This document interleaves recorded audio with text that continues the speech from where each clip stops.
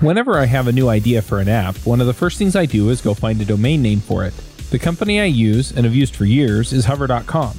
Hover.com has a clean and easy-to-use interface. They don't try to upsell me on a bunch of services I don't want or need, and they provide free whois masking for the domains I register. So if I register a domain that's not directly tied to devchat.tv, people don't need to know that I'm the one that owns it.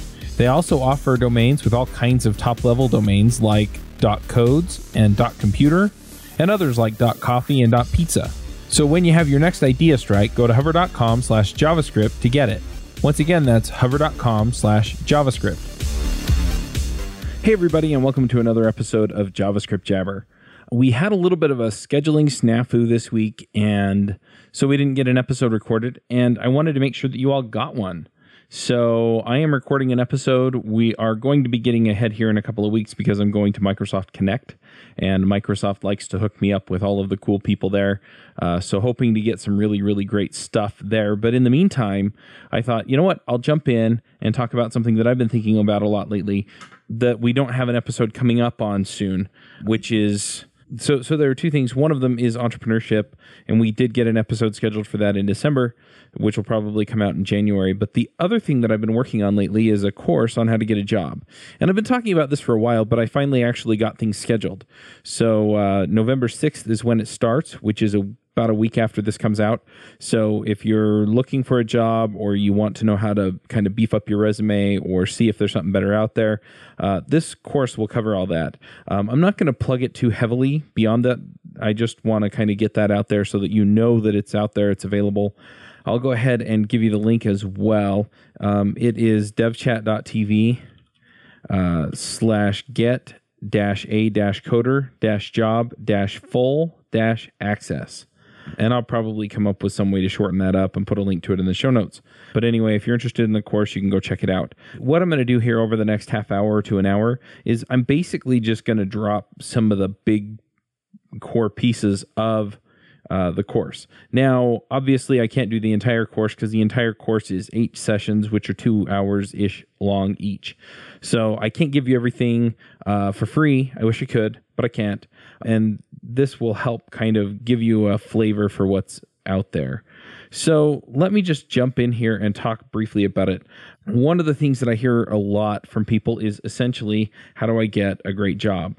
And a lot of the people who are out there applying are essentially in a position where they're saying, look, all the companies out there that I'm talking to are looking for senior developers, and they're not hiring junior folks. And to be perfectly honest, when I talk to companies and I'm like, hey, are you hiring junior developers? The issue that they come out with is, well, not really, because either we wind up training them and they leave, or the other thing that happens is we've gotten such a mixed bag with junior developers that we never know what we're going to wind up with. So essentially what you need is you need to have some kind of reliability or selling point that you can give to these companies so that they feel good about bringing you on. So either you're going to learn quickly, you're going to stick around for a while. I hesitate a little bit to tell people to make that kind of a commitment, but if you can, make a commitment to stick around for a year or so, or, hey, look, you know what, if things go well over the next few months and I can make that kind of a commitment or something like that, that does help. But the other thing is that a lot of the boot camps are churning people out. You've got people who are self-teaching, and they get inundated with all these new people, and it's really hard for them to know what these folks are capable of. Then the other end of this, or the other part of this problem, is the people who have been in programming for a year or two, and they go out, they get that job, right? So they've been out there for a year, and then they're applying around, and it's the same kind of thing, that they don't have enough experience, et cetera, and they don't really know how to put themselves out there so that people will want to hire them. And they don't know how to frame their experience so that people know what they're capable of. And so we kind of walk through this process of getting everything together so that you can show the companies that you're the kind of person they want to hire. Now, I'm going to take a little bit of a step back because there are things that you can do to wind up in a better position than you otherwise would. And I think a lot of people really get hung up on, well, I just want a better paying job, or I just want a better job, or I don't want to work with this boss anymore that I don't like, or something like that. And in some cases that's helpful, and in other cases it's not. Generally, what I tell people to do, and I actually have a worksheet for this, is I tell them to sit down and figure out what kind of job they want. So some people, they want a job where they can interact with smart people. Other people want to just show up, sit down, don't bug me, I'll get my code written. So you kind of need to know about that. If you've had a job or two in the past, the other thing is some people are like, I don't want an authoritarian boss, or I don't want a boss that hovers. Other people want a boss that's involved. So again, you kind of work off of this definition of what you want based on where you've been. So you know what kind of people you want to work for. You know what kinds of problems you want to solve. Unless you're really, really new and you just haven't tried them all, right? Then in that case, it's I want a job where I can try out a lot of different things and figure out what I like. You may already be able to do that with some of the boot camps and other online learning systems that are out there. And sometimes it's a little bit tricky to get there until you've actually worked in a job, right? And you figured out, I really, really hate medical technology, or I really, really love financial budgeting technology. So you'll figure out pretty fast, okay, this is the kind of area I want to work in. Some people, the fulfillment they get out of their job is the fact that they feel like they're making a difference. And I can tell you that at my first job out of college, I was actually doing tech support there. I wasn't a programmer there. Technically, I did wind up building the first pass along with one or two other folks that I was working with at the system that they used to do the tech support. So I did program there, but that wasn't my job title. My job title was the guy that ran the tech support department. That's what I did. And then I moved to QA and then eventually got a job doing development in another company. But one thing that I felt really good about at that job was that I felt like we were making a difference, because the company did online backup and we would hear back from people. My computer died and I had a backup with Mozy and I didn't lose all my kids' photos, or it saved me hundreds of dollars or thousands of dollars or however much, right? So I felt like I was making a difference, and for some people, that's it. And some people, they have pretty specific areas that they feel like they can make a difference in, and for other people, all that really matters is that they're helping folks out. So again, just kind of think through these things. Think through, what do I want? What do I want out of this job? You can put a number down for salary too. Some people, that's a way they keep score. Other people, it's if I can pay for everything, right? If I don't have to think about whether or not I can afford to blah, blah, blah for my kids or my wife or myself, then I'm making enough. And for other people, it's I want to maximize salary because that's what matters to me, right? It's a scorekeeping game. And none of this is right or wrong. It's just the way it is. So anyway, the worksheet will walk you through a lot of this, but basically what it breaks down to is, who do you want to work for? Or who do you want to work with? What kind of a job do you want? What kinds of things are you going to do? Does the technology matter? What kind of technology are you going to be working in? What's the working environment like? Are you going to be in a desk in the middle of an open room, open space? Can you not work under those conditions? Maybe you work in a smaller room with your team or in your own office. And can you reasonably expect that, right? Because if you're a junior developer, you're probably not going to wind up in your own office. But then you've also got the aspects of who you work with. Do you want to work with a lot of really senior people? Do you want to work with a lot of people about at your level? Another person that you have to deal with is your boss. So, is your boss hands-on, hands-off? We talked about a lot of that stuff. And again, then the compensation. And there's the salary, but also benefits, right? How many days off do you want or need? What kind of flexibility do you want or need? A lot of people take into account whether or not they want to be remote. And so you've got a lot of these different ideas around what this job is. So write them all down, right? You may not be able to find a place that does all of them, but you may be able to find a place that hits most of them. You may also be able to say, you know what, some of these things are really, really, really important to me, and they're kind of must-have things, and then there are other things on this list that aren't, right? So it'd be really nice to have a boss that's a little more hands-off, but when it comes right down to it, if the boss is a little more hands-on, I'm generally okay with that. But if I have to work in an open cubicle farm or an open office layout where people are walking up to me all day bugging me, I can't deal. Or maybe, you know what, I like the interaction, so if people are walking by and we collaborate all day, that's cool. But if my boss comes by too often, it's going to drive me insane. So, you figure out which of these things are just critically important and optimize for those. And then you can start doing some research as far as which companies meet those criteria and things like that. And one thing that I found for a lot of that is that if you can talk to employees that work at those companies, you can figure out pretty fast whether or not they match up with your criteria. One other thing to keep in mind with a lot of this is that if you go on LinkedIn, so some people, they want to work in a certain geographic area or they want to work remote. So if you're going to work remote, you can go to like weworkremotely.com or some of the other remote work websites and see what you can line up. Remote is also a little bit easier sometimes to do as a freelancer, so you may want to give that a try. But if you're looking in a specific geographic area, some of the best things that you can do are go to the meetups in that area and meet people who work and live in that area. So if you're already there, you can easily do that. If you're not already there, I'll talk about that here in a second. I go into a whole lot more detail on how to do that in the course. But on the flip side, yeah, you do that. You can also go on LinkedIn and you can do a search for companies that are within a certain area. And I think it's usually by zip code is the way that you do that. And so you just pick all the zip codes that you're willing to work in and you just work out of that. And it'll tell you what companies are there. And you can do a search for, say you want to work in JavaScript, you want to work in Node.js or Angular or React or Vue or any number of these other technologies out there in JavaScript. You can actually search, and a lot of these companies will have people that have those things listed in their profile. And so you look at the profile and you say, oh, okay, John Doe works for ABC company and he does Angular. And so an ABC company is, close enough to where I live to where the commute is about what I want it to be. Because that's usually what it boils down to. So then you go and you find out more about ABC company and see if they line up with all the stuff that we talked about in that worksheet or in that process.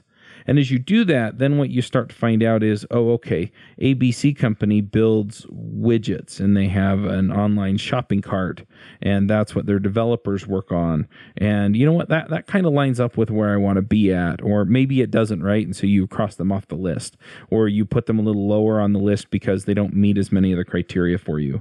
But let's say the ABC company actually lines up.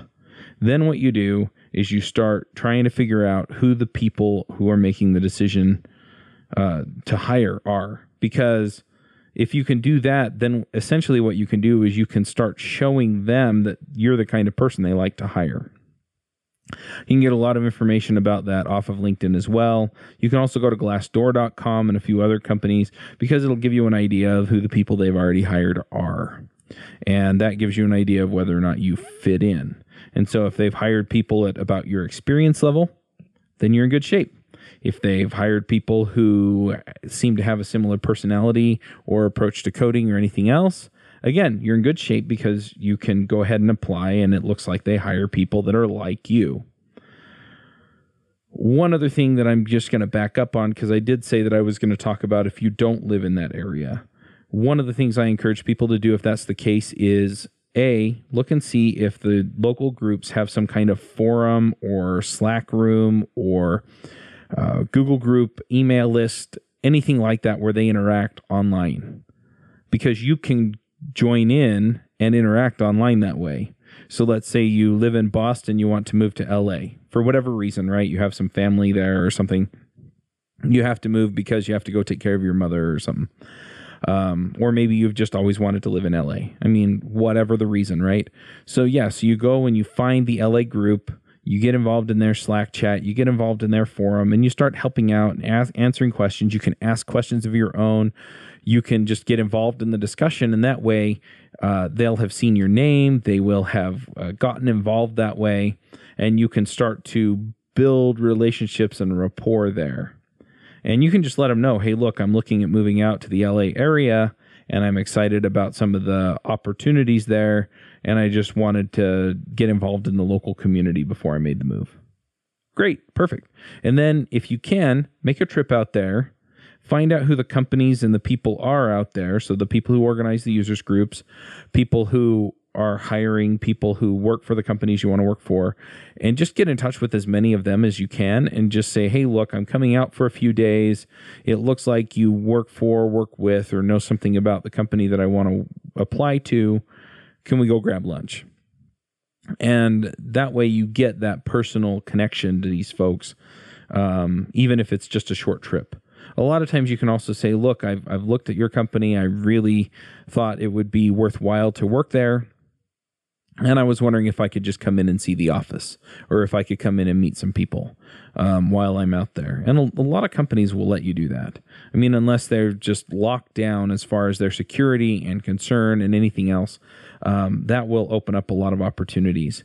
And then I mentioned the meetup organizers. The meetup organizers usually know most of the people in the area and most of the people who are showing up to the meetups. They also usually have relationships with a lot of the companies that do hire people out there. And so just getting to know them anyway will work to your benefit. And if you can make it out there when they're actually having the meetup, then you can take advantage of a lot of that work, and you can get that done. So just to back up, what we've done is we've identified the kind of job we want, where it's located, and all of that stuff. We've started to apply that criteria to some of the companies that we're looking at so that we can start to get an idea of what companies we want to apply to. Now, the next thing that you want to do is build rapport with people who are trusted by the company or work for the company. And what that does is then when you go and apply to the company, when you send them your resume, then you have somebody who can actually do some of the follow-up or advocacy for you. And you're not just some name on some paper in some pile of paper that they're eventually going to get around to. You're somebody that they're going to be asked about, and they're going to have some kind of social pressure applied to them about it. And that really, really helps. The other thing is you can also then get the inside scoop, right? Oh, well, they were trying to hire somebody, but we had a big push for the trade show, and so they're putting it off for a couple of weeks. Well, now you know what? I need to follow up in a couple of weeks, because following up now isn't going to do a whole lot of good. And they didn't call me back, and the reason they didn't call me back wasn't because they weren't interested. It was because they got busy. And so you can figure out some of these time frames. So the first week of the course, I'm talking about just this general job search approach. The second week, I would talk about resumes and figuring out what this dream job is. And so we've talked about the dream job, but what about resumes? I've sent out a few emails to my mailing list, and if you want to get on the mailing list, just go to devchat.tv. If you click on any of the shows, it'll get you on the list, because you can sign up to get the episodes. So for JavaScript Jabber, for example, just go to javascriptjabber.com and then just sign up to get the top 10 episodes. Anyway, so I've been sending these emails out, and a lot of people make a lot of mistakes on their resume. I think a lot of people are under the impression that if they send a resume in, that the resume is going to get read, and that's just not the case. Generally, when you get a bunch of resumes, especially if you get more than like 20 or 30. So when I've done hiring, I've been in a position where I got like a handful, and then it's easy, right? I do read all those. I've also been in a position where I got more than 100. I didn't read them all. In fact, I didn't even skim them all. I just went through them until I had enough candidates to fill up my schedule for interviews and hope that one of them worked out, right? So just keep in mind that you want your resume to be something that they can immediately identify as somebody that they want to bring in for an interview. And so if you're putting a lot of extra stuff on there, it's not going to help you. And if you're not formatting it so that it's easily skimmable, then that's also not going to help you. As a developer, you love building things that are fun and that matter. Do you want to add authentication to yet another app? Do you want to stay updated with all the security issues and patch them? Why not leave it to the experts? Auth0 is the easiest and fastest way to implement real-world authentication and authorization architectures into your apps and APIs. Allow your users to log in with either regular username and password, social identity providers like Facebook and Twitter, enterprise identity providers such as Active Directory, Office 365, etc., or without passwords with an email login like Slack or phone login like WhatsApp. Getting started is easy. Add authentication to your JavaScript front-end, React, Angular, Vue, and others, or Node.js API in less than 10 minutes by writing only a few lines of code. No credit card required. Get the free plan or try the enterprise plan for 21 days at auth0.io/JSJabber. That's auth0 with the 0. Auth0 is trusted by developers at Atlassian, Mozilla, Bluetooth, Optimizely, Financial Times, and the Wall Street Journal. Try it out at auth0.io/JSJabber. That's auth0 with the number 0, and get back time building core features. So let me talk about some of the things that people do that they need to change. The first thing is that I've seen a number of resumes where essentially they have the name of the job that they worked, so software developer at ABC company, right? And then underneath it's a paragraph that explains what they did. Well, paragraphs are hard to skim. So what I tell people is to take the paragraph and turn it into bullet points. So if you took the lead on some part of the project, put that in there. Took the lead on building out I was going to say geocaching, which is kind of a cool thing, but probably not something you're going to put on your resume. But geocoding the coordinates for crime data. This is something I did in a past job. I actually took the lead and moved us off of a service that we were using to do it.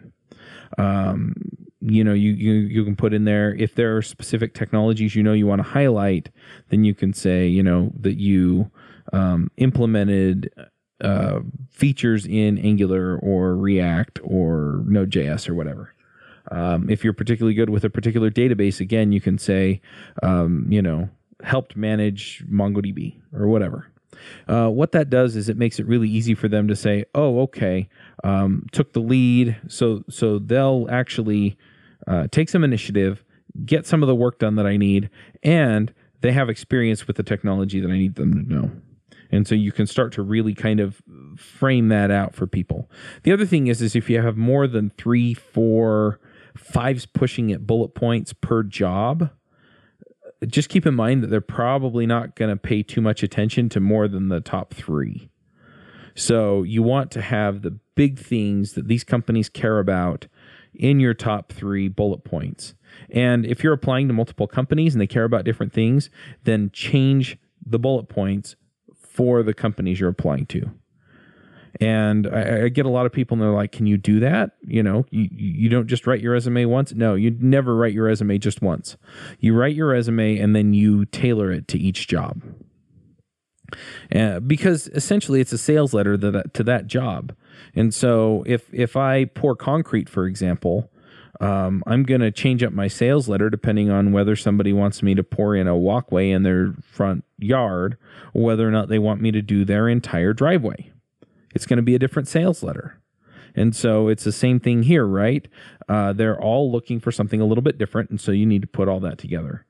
A few things not to put on the resume. I see people put in there like their objective, and their objective is to work for a terrific company that does X, Y, and Z, and P, and D, and Q.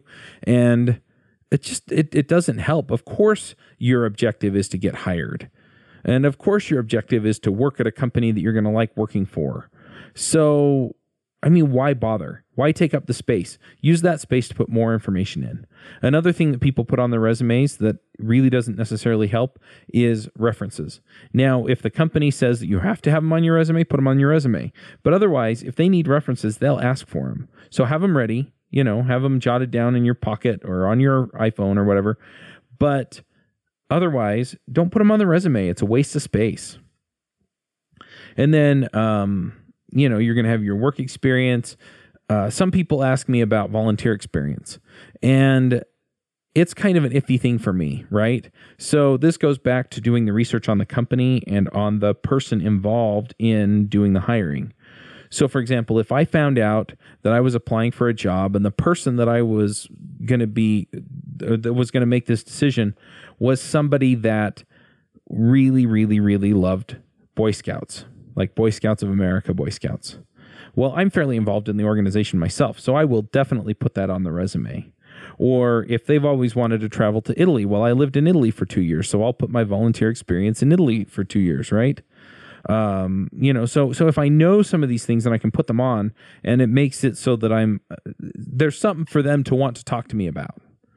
But if you're just putting in, I work in a soup kitchen and I do these other things, if you have space on your resume, put them on there. But otherwise, if there's something else, other relevant work experience or open source projects or anything else that you've worked on that is going to lend more credibility to your skills as opposed to your personality or your I'm a good person-ness. I don't know what the word is, philanthropy, I guess. Put that stuff on there instead. And so your resume is essentially then just a breakdown of what you've accomplished and what you've done. Now, some people are like brand new, right? They still have bubble wrap on them, programmer bubble wrap. They just came out of a boot camp. They just finished Khan Academy or something, or Code Academy, or some of these other ones that are out there. And they don't have a whole lot of experience to put on there, right? Well, put your past work experience anyway, especially if it's either in a relevant related area. So some people, for example, have been nurses or accountants, or a friend of mine's going through a local boot camp and he's actually been a marketer in the past. So if he was applying to marketing companies or email companies or, something like that, where he has relevant subject matter experience, even though he doesn't have relevant programming experience, you definitely want that on there. I don't know if it's necessarily helpful to put McDonald's on there, but I mean, if you have nothing else, put it on there, because at least it shows that you have had a job, that you've worked in some area. But what you're going to need to do is you're going to need to find some other way to show them that you are a capable programmer. So one of the other things is you can put under other experience, you can put like the capstone project for your boot camp, or you can put in your side projects, right? I built budgeting software that me and my mom use, or whatever it is, you put that in there. I built out a shopping cart, or I implemented, an open source system, and I set it up. Those kinds of things will help you out. Another thing you can do is go and contribute to documentation on open source projects. If you can't either get in the door to contribute code, or you're not comfortable yet contributing code, then you can go contribute to the documentation. And they will usually, not always, but they will usually count you as a contributor to the project. And so then you can put on there, I'm a contributor to the following open source projects. And if there are projects that these folks have heard about, or can go Google and be a little bit impressed by it, that really helps. And you don't have to have like mega programming chops to do it. So a lot of those things will fill out your resume as well.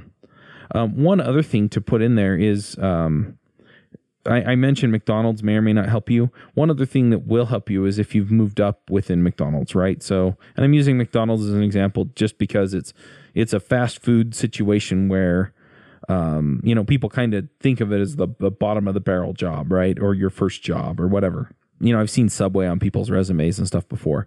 But if you can show that you moved up from, say, cashier to assistant manager or shift manager, or something like that, or head of the back-end kitchen staff. It's been a long time since I worked at McDonald's. I don't remember what all the positions are called. But if you can put any of that in there, that also helps, because it shows, this person worked there for a few months and they figured out that they could count on them to be a leader in the organization. Leadership always looks good on a resume, so any of that will help as well. And maybe some of your volunteer experience will play to that as well. But anyway, the more of that you can put in there, it gives them an idea that, they may not be an expert coder, but they're a responsible, resourceful enough person to pull the trigger on a lot of this stuff. So then what we do is we look at the resume, but there's another piece to this. And this is a piece that a lot of people forget. And depending on your experience and who you know, because the last few jobs that I got that were full-time jobs, I got them through people I knew, and so I didn't need a cover letter. But a lot of people forget to put the cover letter on. And the cover letter is the rest of it, right? So your resume is, here's what I've done, here's what I've worked on, here's where I volunteered, all that kind of stuff. But it doesn't really tell them what kind of person you are. And most companies, when I talk to hiring managers, they basically say that the kind of person somebody is accounts for more than their technical chops, right? As long as they can contribute in a meaningful way, even if they're not the top-notch developer, if they'll learn quickly and they're a pleasure to work with, they'll hire that person above the technical genius pretty much every time. because nobody wants to work with the real big fat jerk, even if they are just amazing coders.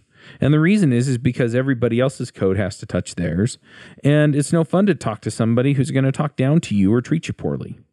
And so what you do is you put in your cover letter the kinds of things that you can't really put in the resume. Like you can't really put in the resume, I'm a nice person, or I get along well with other people.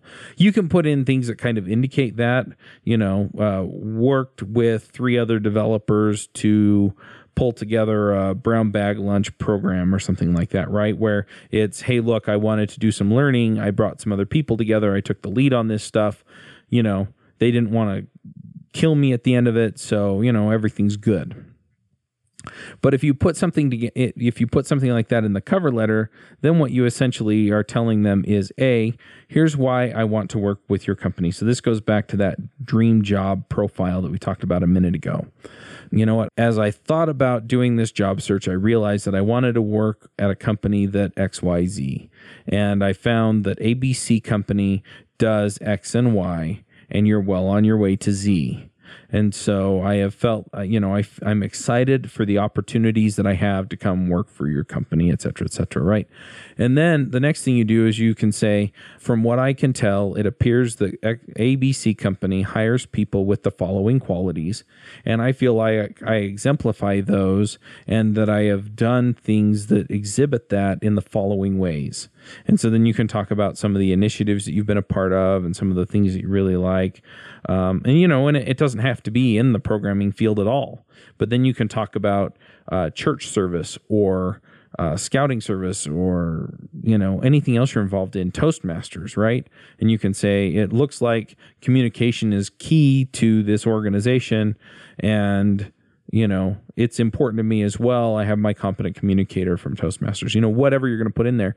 But what it does is it gives you that opportunity to say, I'm responsible, or I'm a good communicator, or I work well with others, or I'm a good leader, or, whatever those qualities are that you want to sort of highlight, you put those into the cover letter. And what that does is it gives them the opportunity then to read through it and say, this is the experience that this person has. This is what we would be buying essentially. And that's on the resume. And then this is the kind of person that we're looking at hiring. And these are the qualities that we would be paying them to have.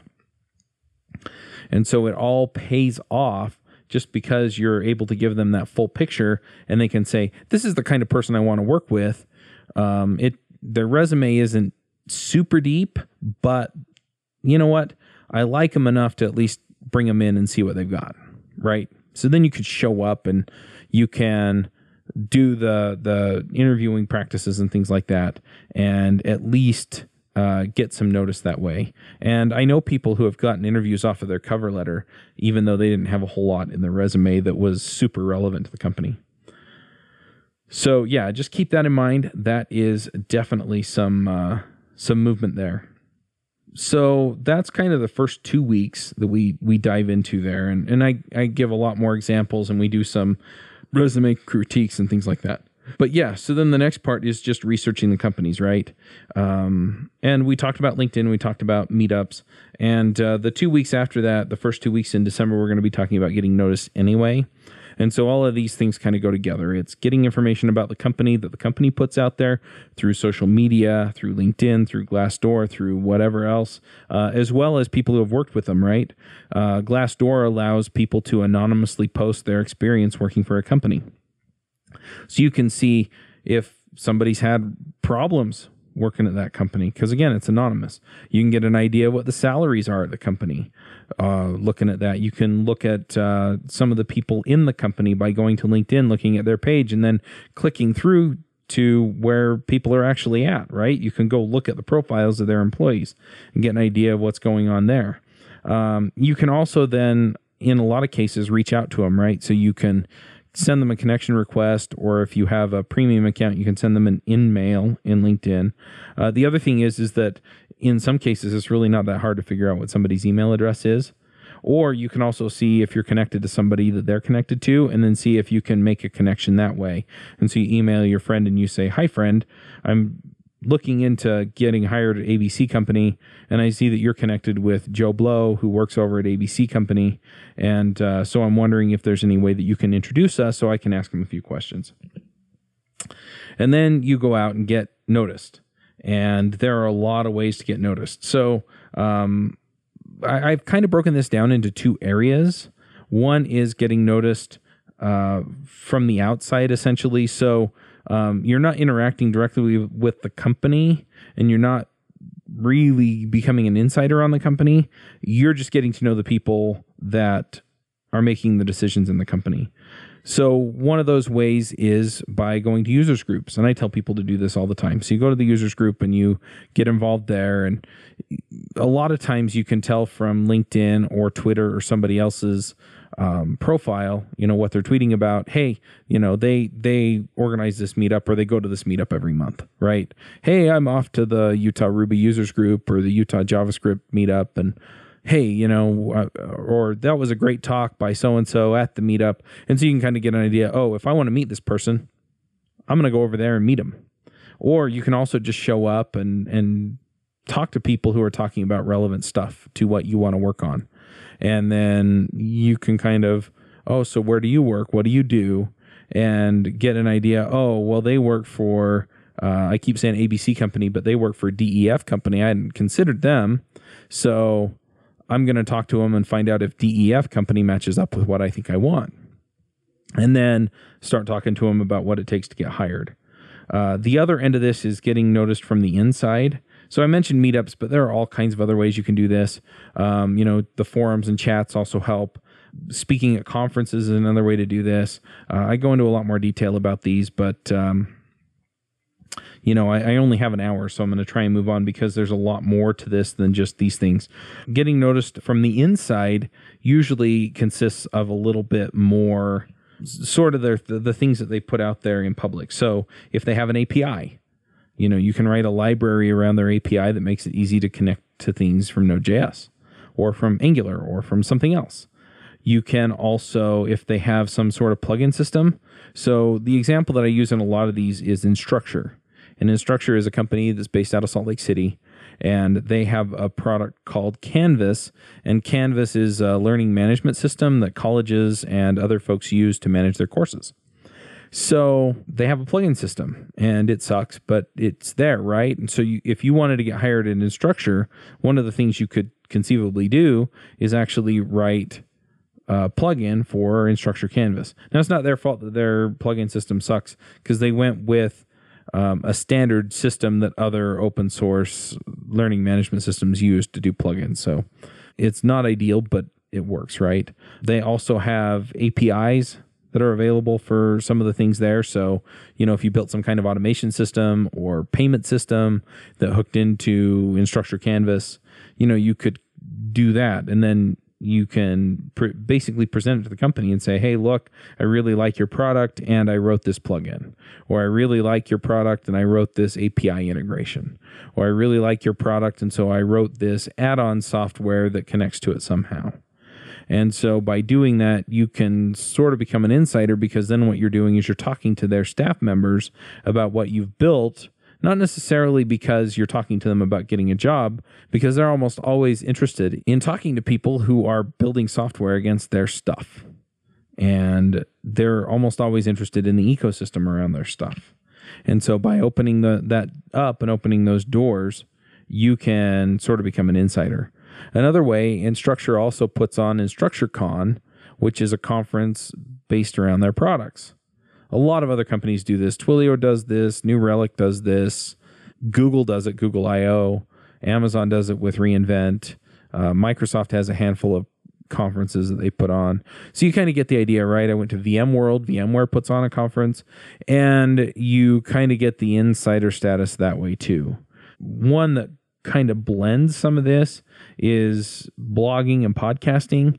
So if you do a guest post from somebody from the company, you're kind of bridging that, because you're putting out content about their stuff, which is outsider stuff, but you're also bringing in their staff to write blog posts. So that's insider stuff.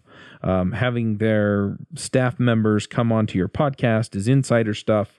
So you're kind of getting the idea, right? I mean, anything you can do to interact with them, it really puts you on their game. And then if somebody in the company knows who you are, then when you actually do want to apply, you can reach out to them and say, hey, look, I'm looking for a job, or hey, look, I'd really like to work for DEF company. And, you know, it looks like you're doing a lot of interesting stuff there. I've had so-and-so and such on the podcast, and you reach out to so-and-so and such as well, let them know you're applying, and then you're set, right? Because then they can say, okay, well, I'll make sure that my boss sees it. Or, I'll check in a little bit. And then you follow up with them and you're like, hey, I sent in my resume a couple weeks ago and I never heard back. I was just wondering what the deal is. And you would be surprised at how many companies will call you back because you followed up. This episode is sponsored by Linode. Linode is offering listeners of this podcast a $20 credit, which is good for 4 free months at their lowest plan. Their plans start at 1 gigabyte of RAM for $5 a month. You can get your servers in any of their 10 data centers, and their high memory plans start at 16 gigabytes. Get a server running in under a minute. They do hourly billing with a monthly cap on all plans and add-on services like backups, node balancers, Longview, etc. VMs for full control, running Docker containers, encrypted disks, VPNs, etc. You can run a private Git server. They provide native SSD storage, 200 gigabit network, and Intel E5 processors. They have 24/7 friendly support, even on holidays, and a 7-day money-back guaranteed. So go check them out at linode.com/JavaScriptJabber. They got busy. It wasn't because there was something wrong with your resume. They just got busy. And so by having somebody bring it front and center, you can get that done.